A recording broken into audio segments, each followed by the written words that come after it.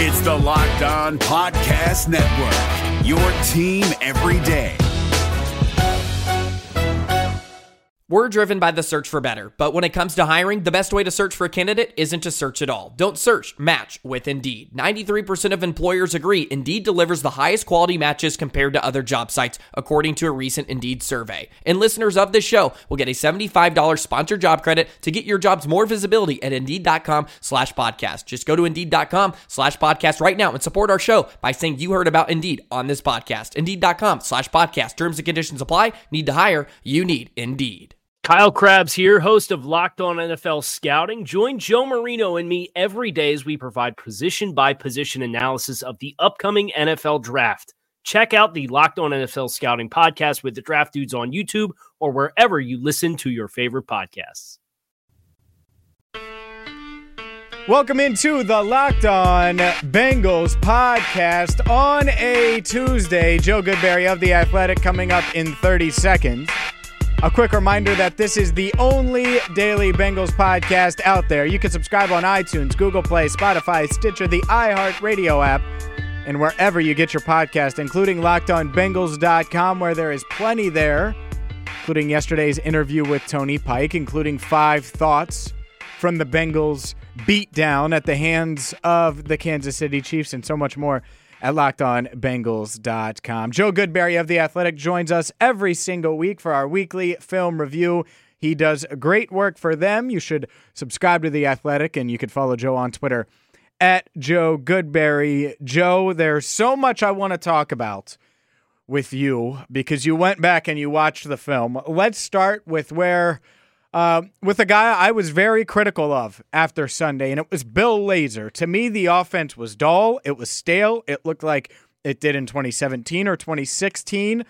There was no creativity. They put Joe Mixon in position to fail. They put John Ross in a position to, well, they didn't even put him in position because they didn't use him.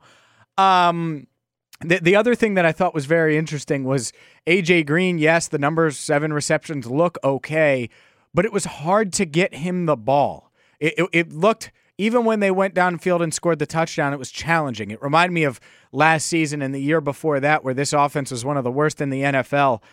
I was very critical of Bill Lazor's play calling. How much of this is on Bill Lazor? How much of it is it on Andy? I'm shocked that they only scored 10 points on Sunday.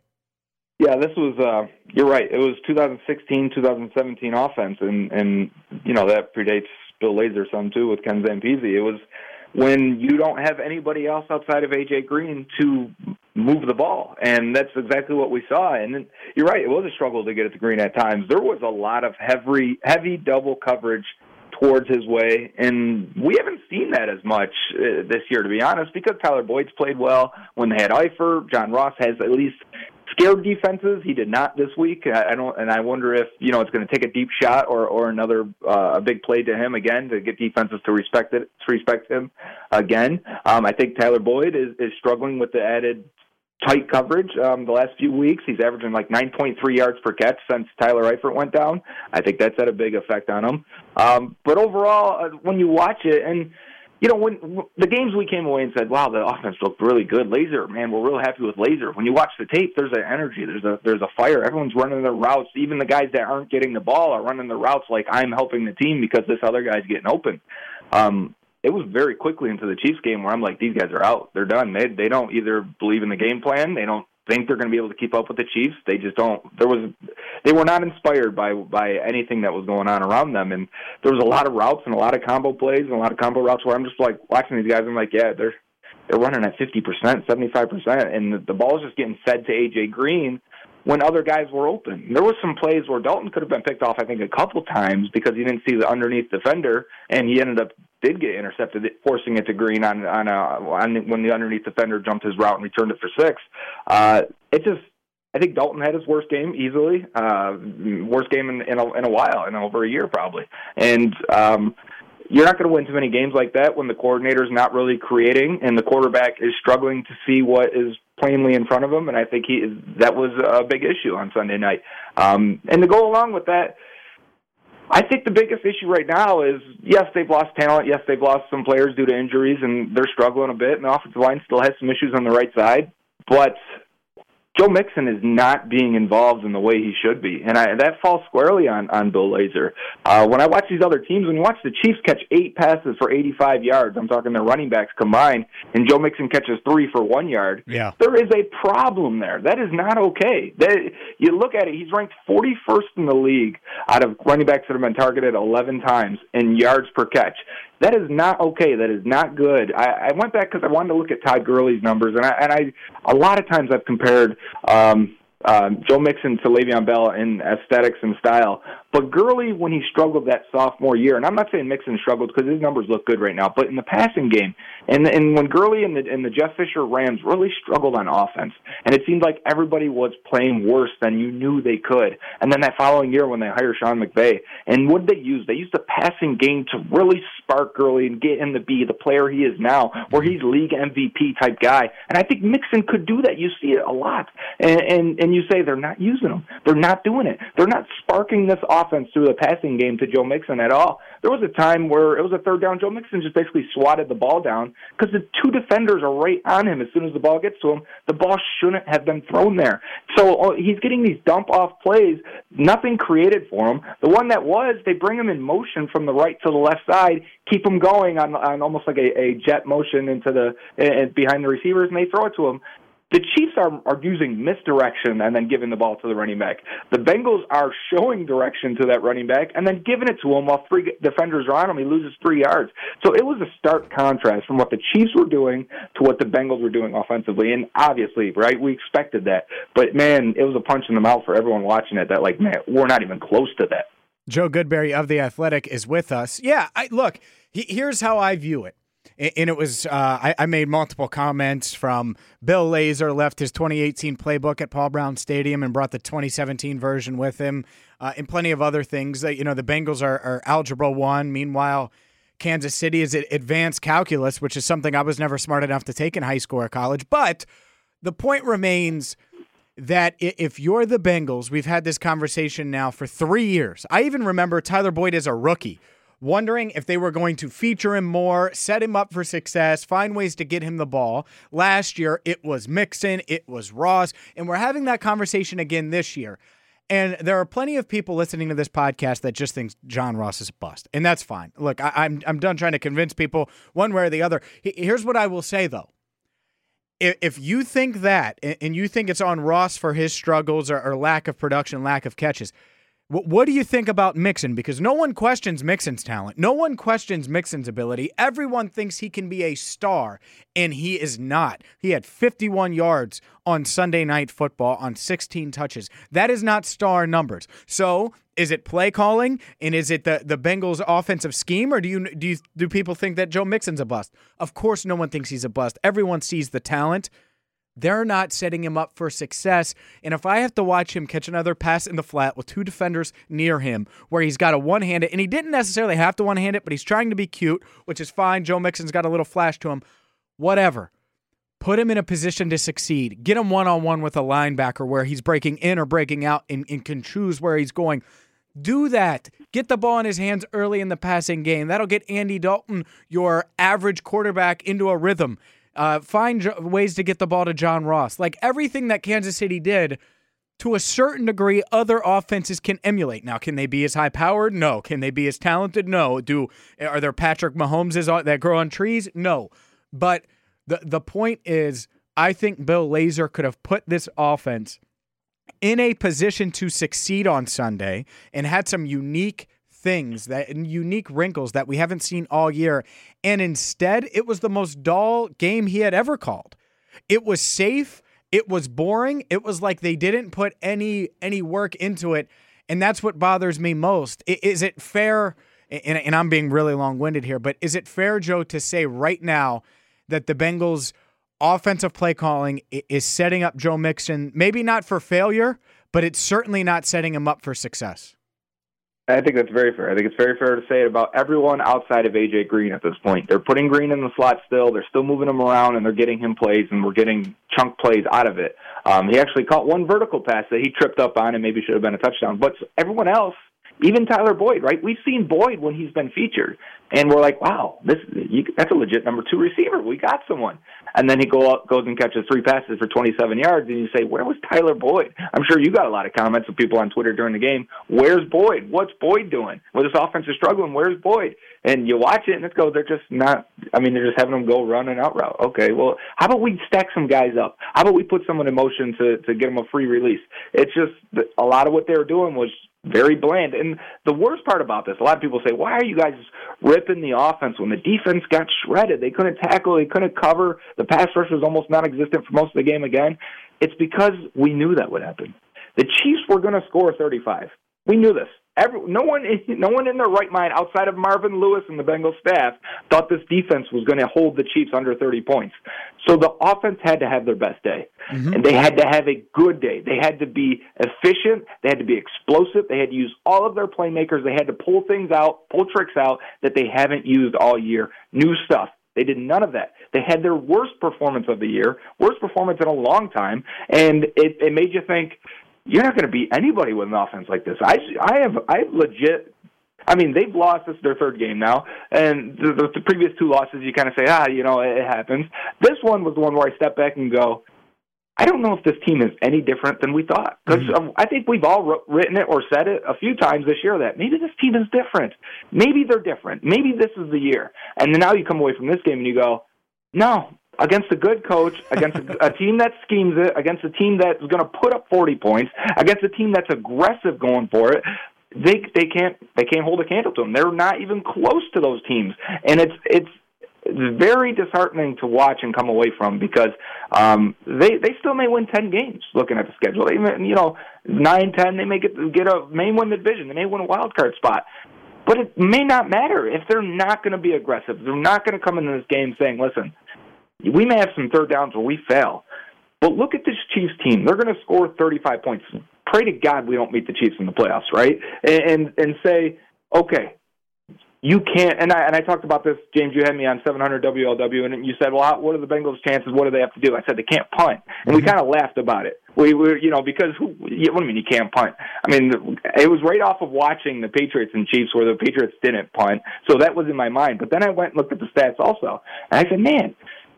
Opposing teams have only punted 17 times against the Chiefs in 6 weeks, and they've gone for it on 4th down 14 times. You almost had 1 for 1 there, punting and going for it, because that Chiefs team puts so much pressure on you to push the ball, keep going, keep the pedal on to the metal, keep the gas going. You have to play aggressive. And the Bengals acted like their defense was going to stop them. They acted like, we'll punt it, put them at their 5-yard line, and our defense will stop them. The Chiefs answered by going 95 yards so efficiently that the Bengals linebackers' heads were spinning like they couldn't believe what was going on. But you watch it and you go, what did you expect? You can't give it. It doesn't matter if you give it to them at the 5, the 10, or the 40. Give it to them at your own 30. The same results. It's going to be 7 points. They're going to score. They've done it all year. They've done it against everybody. And the Bengals are punting from the 50, punting from the 47. Bad play calls on like a 3rd and 8 where they're trying to get all 8. No, get 5 and then get the 3 on 4th down. But they wouldn't do it, and they weren't going to do it. And they had no intentions on winning that game. They're completely out-coached. And that's the biggest and scariest thing going forward. They've got injuries. They've got questions in personnel. But again, we're sitting here with coaching and saying, I'm not sure they're good enough to overcome these good teams. We have some breaking news on the wide receiver front. I'll ask Joe if the Bengals should bring someone in from the outside and more as we roll on here. But first, a word from Vivid Seats. Vivid Seats is an online event ticket marketplace dedicated to providing fans of live entertainment with experiences that last a lifetime. You can watch your favorite teams and artists perform in person. They'll hook you up with great deals on concerts, sporting events, theater, and more. So let's say you want to go see Bengals in Tampa Bay, the Buccaneers this Sunday.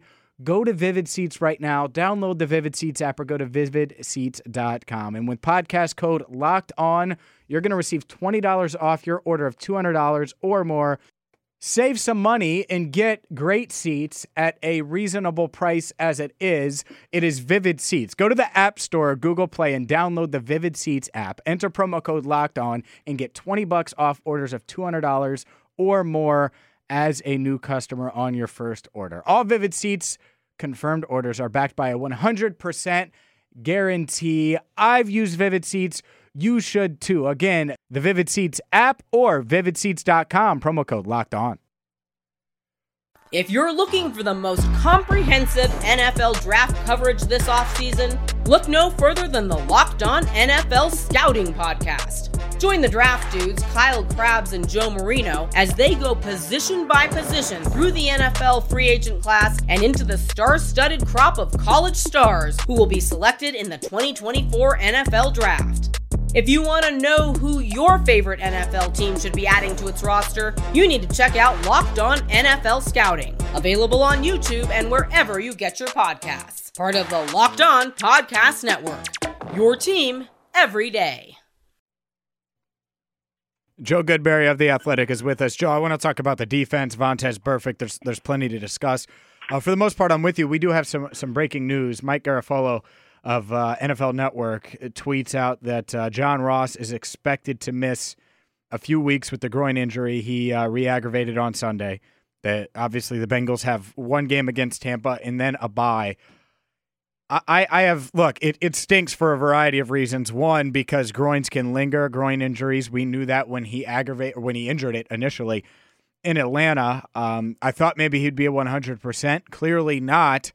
And now you wonder if this is going to linger, and people are going to complain and whine and bitch and moan about John Ross. Here's what I will say.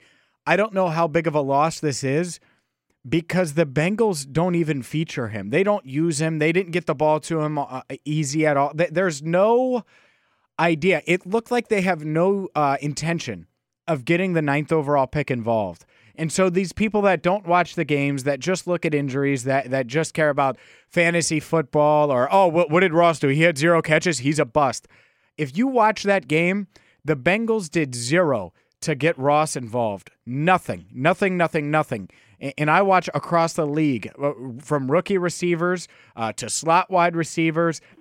Get him involved early. Find a way to get the ball in their hands. The Bengals didn't. He was out there for 30 snaps, got 1 target, and should have drawn a penalty, but Andy Dalton threw it so far away it was uncatchable. There was 0 chance that they were going to throw incidental contact, an incidental contact penalty there. Your thoughts on the way they have or haven't used John Ross? Obviously, the injury is unfortunate, but they didn't use him on Sunday at all, and I thought it was ridiculous. When I watched the tape and I wanted to go back and see, did they create anything? Was there any opportunities for him to catch a pass that Dalton maybe didn't see him or didn't look his way? And I came away, and I think it was 19 pass routes or something, some along those out of the 30 snaps. And I came away just saying, and normally I can come up with a story or some type of explanation of what's going on. I watched Ross, and it looked like he was running at 75%, and I'm like, is he still hurt? Does he know he's a decoy on a lot of these plays? Because he really is on a lot of these plays. You can see it with all 22. When you get the end zone angle, especially the one that faces Andy Dalton's face, you can see where he stops and looks in through his progressions, and he'll check for Green, check for Boyd, dump it down, whatever the case may be. And he will skip over players sometimes. And it makes you wonder if he just doesn't trust them, if he doesn't think they're going to be in the right spot, if they're really not even options on the play. And he did that a lot with Ross and C.J. Uzomah. And,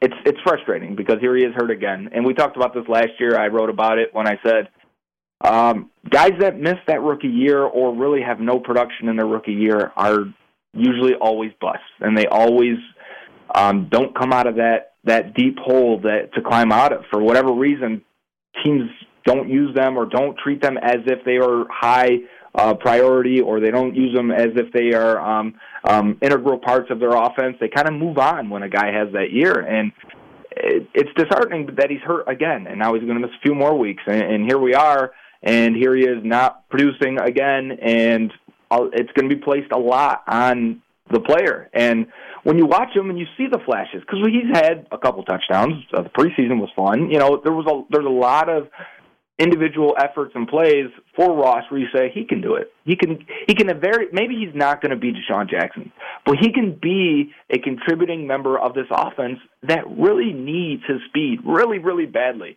And here we are missing him again, and they're not using him, and they're not getting him involved. And it's just, on the surface, people will go, well, he didn't contribute, so they're not going to miss him. We'll keep going. We'll be fine. No, when you watch it, man, and Alex Erickson's out there, Cody Core, Josh Malone, defenses treat them much differently, and it gets much tighter for Tyler Boyd. It gets much tighter for A.J. Green. It gets harder to run the ball. It's scary to lose him because they don't have somebody to replace him. It's not that he's been great. It's that the guys behind him really aren't quality NFL receivers. And we thought this was a position of strength. Turns out it's really a position of weakness. And the Bengals are in a situation where, if Ross misses half of the remaining games to go, we might be going in this offseason like, what do we do at wide receiver? Yeah, it's certainly a legitimate question. Here's one I will ask you. You watch film. I don't know how much you've watched of him, but he's someone the Bengals are familiar with, and he's available right now. Terrell Pryor. I heard he was getting healthy. I know he's had multiple stops. I know he's underwhelmed after that 1,000-yard season in Cleveland back in 2016. Is that someone, knowing not only that Ross is down, but for a couple weeks minimum, but you look at it, they clearly don't trust Josh Malone. I don't want to see Alex Erickson on the outside consistently. That makes no sense. And despite what Bengals fans say about Auden Tate, I'm not really seeing it with him as a wide receiver right now. There's a reason no one claimed him. 0 teams claimed him.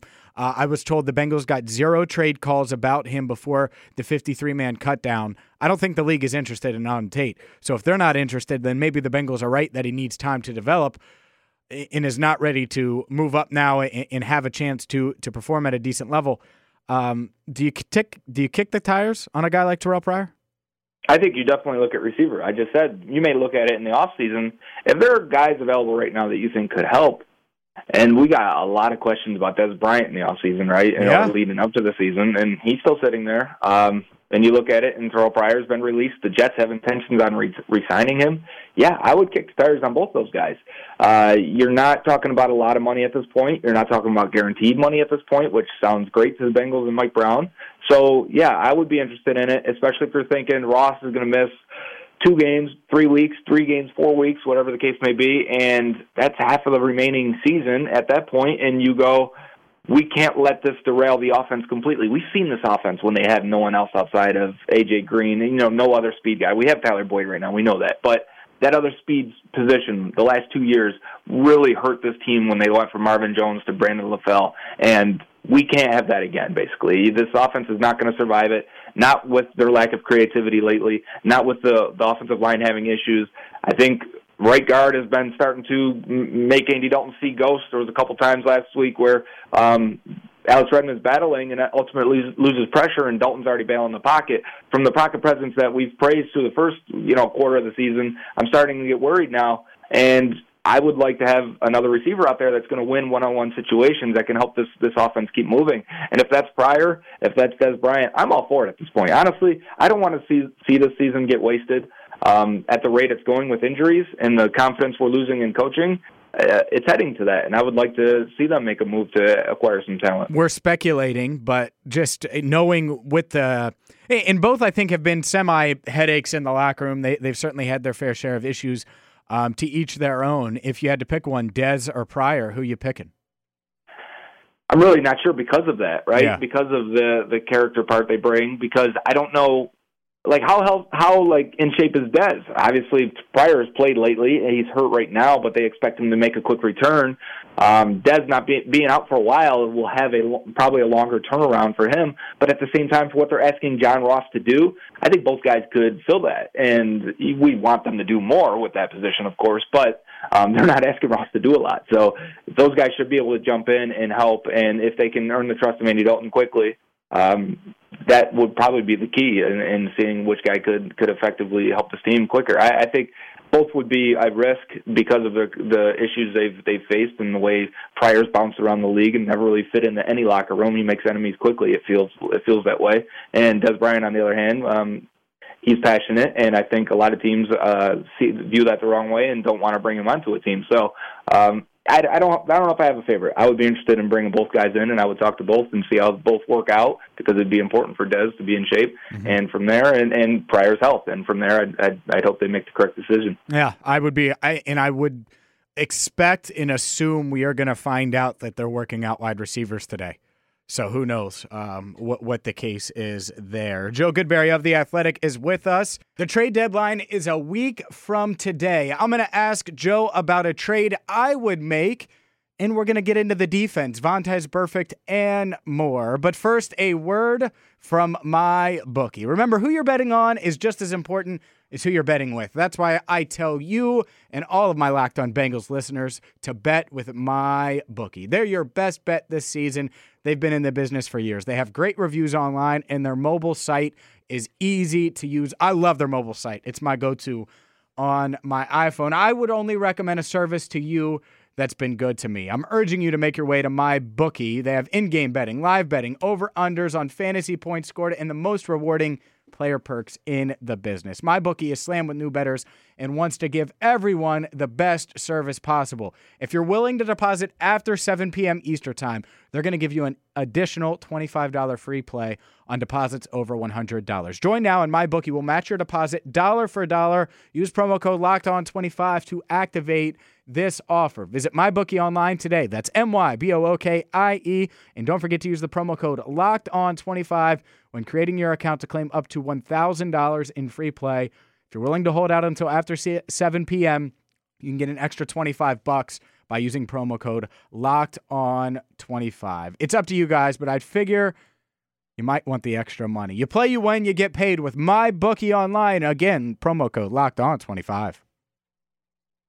If you're looking for the most comprehensive NFL draft coverage this offseason, look no further than the Locked On NFL Scouting Podcast. Join the draft dudes, Kyle Krabs and Joe Marino, as they go position by position through the NFL free agent class and into the star-studded crop of college stars who will be selected in the 2024 NFL Draft. If you want to know who your favorite NFL team should be adding to its roster, you need to check out Locked On NFL Scouting, available on YouTube and wherever you get your podcasts. Part of the Locked On Podcast Network, your team every day. Joe, let's talk about the defense, because obviously the offense, and the reason I've been so critical of the offense is because they've shown that they can be play at a high level. They've shown that they could do it, and I expected them to do it on Sunday. Part of the reason why they needed to, a big reason why, is because the Bengals defense is soft. It is just getting destroyed and destroyed some more. Maybe Charmin Ultra Soft. I like Charmin Ultra a little better. I like that nickname. So we'll call them the Charmin Ultra Soft Bengals defense. Offered little to no resistance. Just my untrained eye looking at what they did, there was nothing unique, nothing different. A lot like the offense. It was like they were going up to play against any other NFL team. And with that high-powered Chiefs team, I was kind of expecting them to put William Jackson and make William follow Tyreek Hill. Jesse Bates, kind of put him on Travis Kelce, maybe have someone help out with him, but that's what I would have done. And then put Dre Kirkpatrick on Sammy Watkins one-on-one and kind of just live with the results there while you're trying to force a turnover or two, knowing that you're going to give up big plays and give up yards. The Bengals didn't do that. They just gave up big plays and yards. Your thoughts on their defensive scheme and what they did on Sunday, and was it different than any other week? It was definitely different than every other week because even though they've been a bad defense pretty much all year, besides the game-saving turnovers, touchdowns, right? I think that has saved a lot of angst that fans have felt towards the defense in a lot of weeks. On Sunday night against the Chiefs, they were completely outmatched, and we've talked about it when comparing the offenses between Kansas City and Cincinnati, but effectively the Chiefs' offense have a lot of moving parts. They've got a lot of weapons, and they've got a lot of misdirection. And just going into the game, I said, this is going to kill the Bengals linebackers in the middle of the field. And they're just over-aggressive. They don't trust each other. They're playing out of positions. They're not gap sound or not playing with a lot of gap integrity, especially Vontaze Burfict. I think he's made a lot of mental mistakes, which has not always been the case. You look at it and you get guys that try to do too much at times. Sean Williams, I thought, had a terrible first half and rebounded for a good second half when he got a little more disciplined. But that first half where he's just, you see his eyes are in the wrong spot and there's a guy running to his right or his left, our right, and they easily hit him for a touchdown. Demetrius Harris, I believe, tight end for the Chiefs. And that is Sean Williams' spot. And he's just about 10 yards out of position for no reason at all. Like he's expecting a seam throw and he's just not there. So there was a lot of plays where you look at it and they say, okay, they're playing zone. the pass rush didn't get there. Pat Mahomes picked them apart on that one. And then they go into man, and they're playing man, and the Chiefs show some pre-snap motion or pre-snap movement or a play fake after the snap, and Vontaze Burfict completely leaves Spencer Ware alone. His guy just tries to go and jump onto Tyreek Hill and help Dre Kirkpatrick. You're not supposed to do that. You got to trust all 11 guys are going to do their job. But when they're not doing their job in individual plays throughout the game, that's when things start breaking down. They have a lot of trust issues, I think, amongst themselves and with the coordinator right now, and they're trying to do too much. They're pressing too much. They're missing tackles.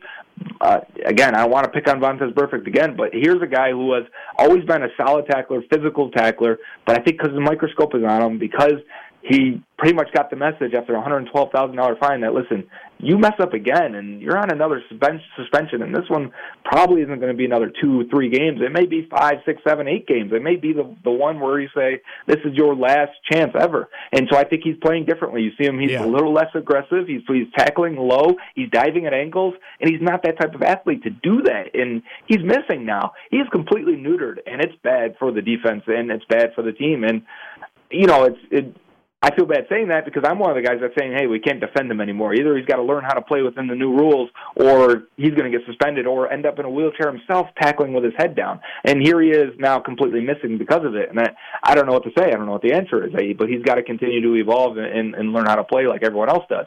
And so the entire defense is struggling because of it. And I think when they lost Ryan Glasgow, we all skimmed over a little bit. I think that has had a profound effect on the defensive tackle position. I think it's had an effect on how much depth they feel they have, how much energy they have inside. And we've ultimately replaced that nickel pass rusher with Sam Hubbard, and they don't know what to do with Sam Hubbard. Hubbard just isn't winning one-on-one at the defensive tackle position. So what are they doing? They're standing him up at linebacker, bringing him blitzing from the other side. He ran one play, it looked like 15 yards to loop around and before he made contact with the offensive lineman, and the ball was already out. You might as well not even have him out there. You might as well play with 10 players at that point.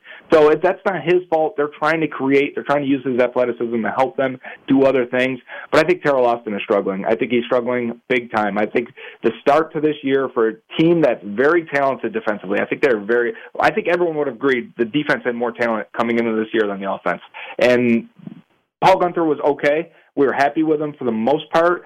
Mike Zimmer, we were very happy with. So now we go to Terrell Austin, a guy who's been a coordinator, has had some success. Even the Lions fans were more than happy to let him walk in and start new on their defensive side.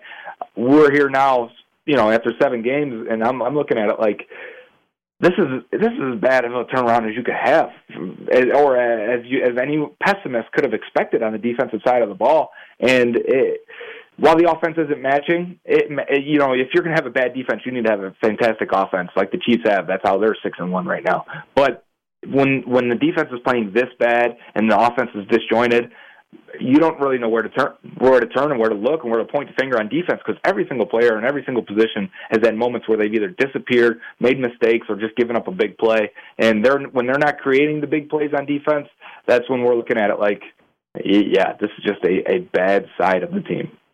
Joe Goodberry of The Athletic is with us. Let's talk about Vontaze Burfict. You said you didn't want to get on him. I do, because look, he's played football his entire life. If he's pulling up and he's not able to make tackles without throwing chicken wings out at Antonio Brown's neck and shoulder pads and head, then there's something wrong. Like, he should be able to go out there and still play at a high level. He's 28 years old, and he looks dreadful.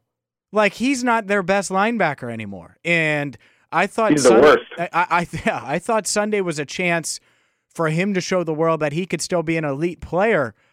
I'm not even sure if he's a good player. He's certainly not a good player right now.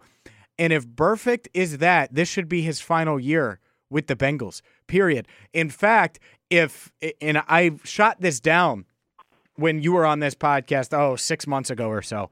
But if that's the case, maybe trade him to the Raiders. Maybe you this field is what you're calls. Talk about. I'm serious. Maybe you field calls. Maybe you field calls ahead of it. I shot that down, and obviously it was before the PED suspension, and I think there was some smoke there where John Gruden and the Raiders were interested. Obviously, Paul Guenther went there as defensive coordinator.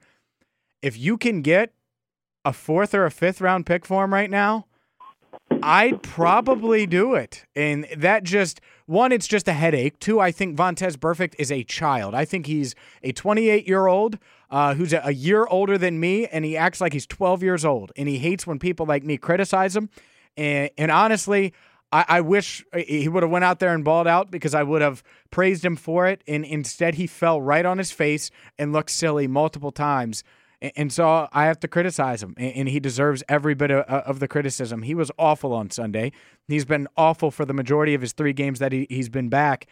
And I wonder if it's not worth trying to get some kind of draft pick for him before the trade deadline and moving on. I'd completely trade him, and here's why I would. Normally we say, and I think it's part of this comes from Marvin Lewis and the coaching staff, how they'll always tell you, they love Doma Tafeko because he'd always do the right thing, and mentally, intelligence. They say it with Michael Johnson. It was one thing with Vontaze Burfict. We can always, whenever he came back or was in the game, you felt like the linebacker unit gelled real quickly. He helped make the calls. He helped adjust things, and you're always at least confident in that part of his game, even if he was out of shape. And instead, this through 3 weeks now, and maybe it's because it's a new coordinator and all new system, as Austin implements more and more of what he has in his back pocket. But with Burfict now, we're getting so many mental errors, and the missed tackles are easy to see. But when you go back and you watch the tape and you say, a linebacker was supposed to be in this spot, or somebody was supposed to cover at that position, and Burfict's trying to help somebody else or take someone else's responsibility because he doesn't trust the guy next to him, whatever the case may be. And then you see him kind of complain. One of the first guys that come talk to him every single time is Jesse Bates. And I've grown to really like Bates, and I feel like mentally he knows what he's doing. He's got a grasp of this defense. And when you see Burfict kind of like, it's reading body language, and I hate to do that too much, but he looks very like confused, or, well, I thought this guy had this guy, and he's pointing over to somebody else, and you see Bates is looking at him like, dude, where are you at? What are you doing? And I don't want him to pass the buck on someone else when he's making these mistakes, because there's only so many coverages you can play. It's not crazy. If you watch enough games, they're playing the same things over and over again. And then when that linebacker, and a lot of times it's middle linebacker and nickel, when that middle linebacker isn't there and he's chasing somebody else, you go, well, what is he doing? And normally I could trust him and look at him, and when I'm watching and say, okay, this is what they're supposed to be doing, I can adjust based on where Burfict is. Right now I'm looking at it, and I've sat back a few times and watched the play a few times and gone, I don't know what he's doing. I don't know where he's going, or where he's covering, or what gap he's playing on this. And if he's doing that, play Malik Jefferson, because Jefferson can at least run, and he'll play, and he's around the ball a lot on special teams. They say he's mentally not ready. You heard it from when he was in Texas, and he was a high recruit, super athlete, and he never really got it mentally. He never really was that instinctual linebacker. But guess what?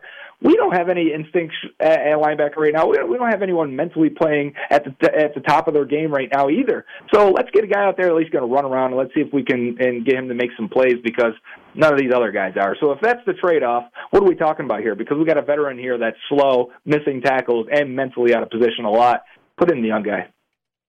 Joe Goodberry of The Athletic is with us. Joe, I don't see the Bengals defense getting a lot better, markedly better, right, without making a move. And I thought a lot about this, and I wrote about it last week at LockedOnBengals.com. I've tweeted it at James Rapien if you guys haven't read it yet. But the thing I would do if I was the Bengals, and there's going to be a lot of bidders, but if I'm the Bengals, and hell, I might have mentioned this to you last week, but I would trade for Patrick Peterson. And I know it's going to be a high asking price, but if you're the Bengals and you offer them a first rounder in 2019, and in 2020 you offer them a second round pick, I think that's going to be about as competitive can be for Patrick Peterson's services ahead of that October 30th deadline. It makes a ton of sense to me. I think you'll get a compensatory pick back, assuming Darqueze Dennard walks this offseason, which I think is the assumption right now. What would you say if the Bengals did that? Because to me, it would give the pass rush that I think now it's official. We all thought they were better than they were. We all thought they expected them to produce more, but it would give them a chance to kind of turn things around and get some pressure on the quarterback. And if you had to go to New England, or you had to go back to Arrowhead in the playoffs, you'd have a fighting chance with William on one side, Patrick Peterson on the other, 2 premier corners in the NFL. And it wouldn't just be for this year. It would be for 2 seasons after this year. That's why I'd be willing to give up so much. Your thoughts? If they did it, I'd be one of the most excited people out there. Okay, I mean, why wouldn't you? They're getting a guy that probably is going to make the Hall of Fame. You remember that draft class, crazy draft class, yes. right? There's a lot of Bengals fans that wanted Patrick Peterson that year, 2011. And there might be like 7 Hall of Famers in that first 12, 15 picks. So he's one of them. And if you look at his numbers this year, he's maybe the best corner in the league based on statistics and analytics. So you're telling me I get a top 5 guy that's should continue to play well. Yeah, he's 28. For the life of his contract, he should continue to be a top corner that he's always been. So there's no question there. There's no concern there. You know, things happen, but going in, there's no concern. Cap-wise, not a concern. Again, you're paying him, but at the same time, the Bengals are never near the cap at all, and a lot of that guaranteed money is paid. A lot of that signing bonus stuff is paid because you're at the final 3 years, final 2.5 years of his contract. So, yes, it could work. I'd be happy with all that. So it would make their defense better, right? Will it make it better enough? Because if you look at the numbers right now, Kirkpatrick and William Jackson over like the last 4 weeks have been excellent. They're allowing like 35% completions against them. They're playing very well, but it doesn't matter because that nickel spot's getting picked on, because that safety spot's getting picked on, because the linebackers are getting picked on. Linebackers are giving like 85% completions up and while they're in coverage. So you start to say, okay, you can get another guy like that that's shut down, and I'm not sure it slows down the offenses at all that they're facing, because you're still going to get picked apart in the middle of the field. And now I would say, my other point would be, who's the nickel corner at that time? Are we talking about Kirkpatrick slides in there? He's never really played there too much. Darquez Denard when he comes back. Sure, right. So I'm saying in the next handful of weeks for that he misses, and we relegate Kirkpatrick to the bench, I guess. But honestly, Kirkpatrick's numbers aren't that bad. Besides a couple penalties, a couple big plays that happened earlier in the year, his numbers lately have been very, very good. Now they're not Patrick Peterson. I know this. So maybe you could put Kirkpatrick on a trade and make that move. That's what an aggressive team would do, I think. I think we talked about this before, that a team like the Patriots would have already have cut Kirkpatrick or probably have traded him after having a poor year after paying him. So yes, I wouldn't be against adding talent. My one reservation is it enough to get this team over the hump? Is talent the reason this team is not good enough?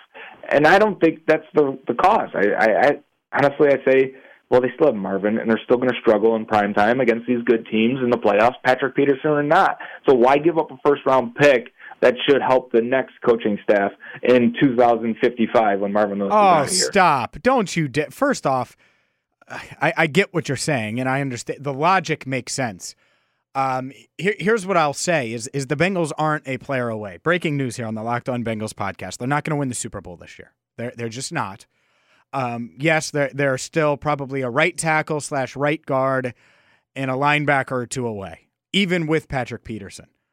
But that's because you have Marvin Lewis, though. You wouldn't need to have a good player at every position if you had better coaches. No doubt. I agree. But part of it is Marvin's here and Andy's here, and they were never going to invest. And we talked.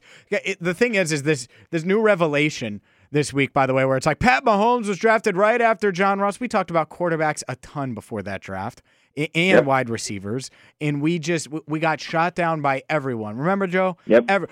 Quarterback. They don't need a quarterback. Anyone. They've got too many holes. They can't do that. Yes. So I don't want to hear it. Like, we were the first to bang that drum, and we'll continue to. I'm always open to a quarterback.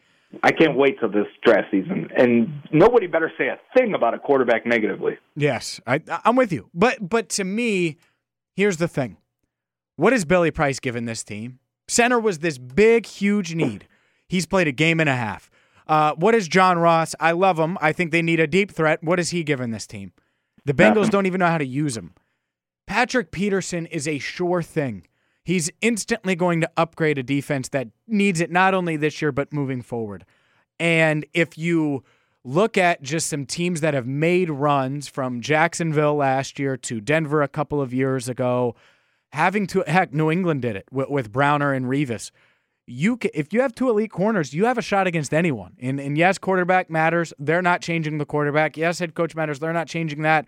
So if they can get their hands on a guy like Patrick Peterson, it's probably going to be better than anyone they get in the first round of this year's draft and anyone they get in the second round of next year's draft. That's why I'm okay with it. You're not wrong. Chances are that they drafted Patrick Peterson are incredibly slim, especially if they're picking between 15 and 25.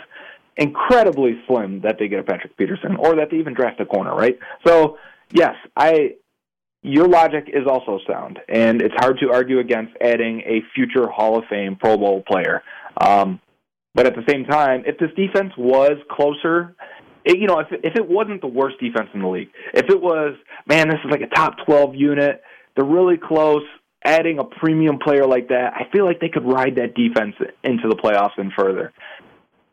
We're so far away from that right now that it's hard for me to envision, because I'm with you. I think with limitations at head coach and quarterback, much like the Jaguars last year and still made a run because their defense was fantastic, you could do that and potentially make a deep playoff run off an elite defense. But I don't think Patrick Peterson makes his defense elite. I think they're being held back by much more than the few plays to Drake Kirkpatrick that are beating them. I think, like I said in the first time I answered it, I just think there's too many issues in the middle of the defense, and especially in coverage, that it wouldn't affect how much an offense is moving this team up and down. You know what's going to help the defense the most this year?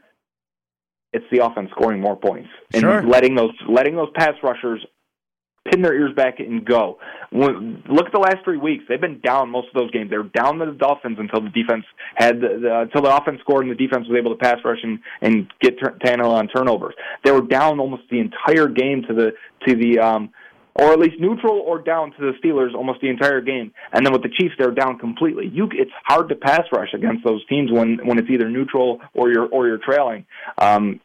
We've talked about this almost every week. So the biggest thing that's going to help the defense this year, the biggest fix, people keep always asking me, well, how do they fix it? How do they fix it? Well, the offense has to score 30 points a game, and if they do, this defense will look much better.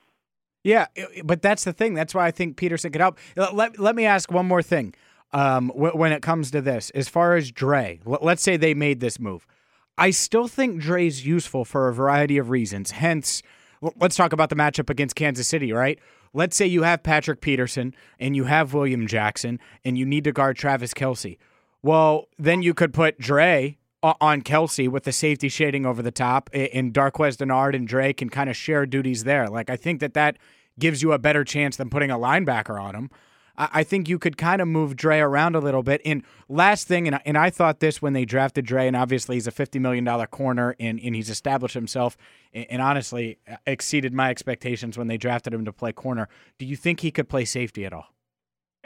I originally thought he could because I thought he'd gained some weight in his time in the NFL. He's so lean. I agree. He is, and he hasn't almost. I mean, he's gotten older, but he really hasn't packed on the weight I expected. He's always been a physical guy that's willing to tackle. He's never been a great tackler. He's a willing tackler. I think him running down the alley, against the running back is not going to happen, and that's the reason I think if he was a safety, he'd be a free safety. Or a guy Kenny Vaccaro, Tyrann Mathieu, who's really a safety in name, but they're a corner, by design. And I think if, you could do it that way. But the Bengals, when we talk about this a lot, they should go more free safety. They better cover safeties than they do linebackers. You should let Clayton Fedulum or Rashawn Williams play linebacker. Yeah. They don't do it. They should have kept George Iloka and let one of those guys play linebacker. They don't do it. Instead, they let the linebackers get picked on. So there's a lot of things they could do coverage-wise that could help them against tight ends that they fail to do consistently. So we can dream up these scenarios, but at the end of the day, if they're not going to do it, it's hard for me to really. But again, I don't want to make it seem like I want to be against adding a premium talent. Yeah, no, I'm with you. I understand everything you're saying. I think what it means is they need to hire me to be GM, and I can consult with you and others, and we could get this Patrick Peterson deal done, and we can move whether it's Sean Williams to linebacker or Drake Kirkpatrick in a hybrid role, whatever it is. We can turn things around. What do you think? Trade away all the first-round picks, draft all the quarterbacks. We'd be the worst team ever, but at least it would be fun. That's right. He's Joe Goodberry of The Athletic. Pat Mahomes goes deep for Baker Mayfield. Touchdown. Joe, what are you going to write about this week on The Athletic? Third down struggles. I praised them on third downs a couple of weeks ago. Now this week because I was so big on the punts. Did you watch on like the Red Zone this Sunday, the 1 o'clock, 4 o'clock games? How many teams went for it on fourth down? A lot. It was amazing. Right. I talked about it before, and then all of a sudden, here it is. I'm like, people are even messaging me like, this is crazy how much they're going for it. I'm like, I know. The Saints 3 times in one drive, I'm like, they're just playing with us at this point. And then the Bengals fail. And that was the point of my fourth down thing. I'm saying they can't punt. it means they got to convert on third, and they didn't. And we always knew the Bengals aren't going to go for it on fourth. So we're going back, looking at these third downs. A lot of them tell the story of why they're struggling on offense right now, and I'm going to diagram them, and that should be out tomorrow.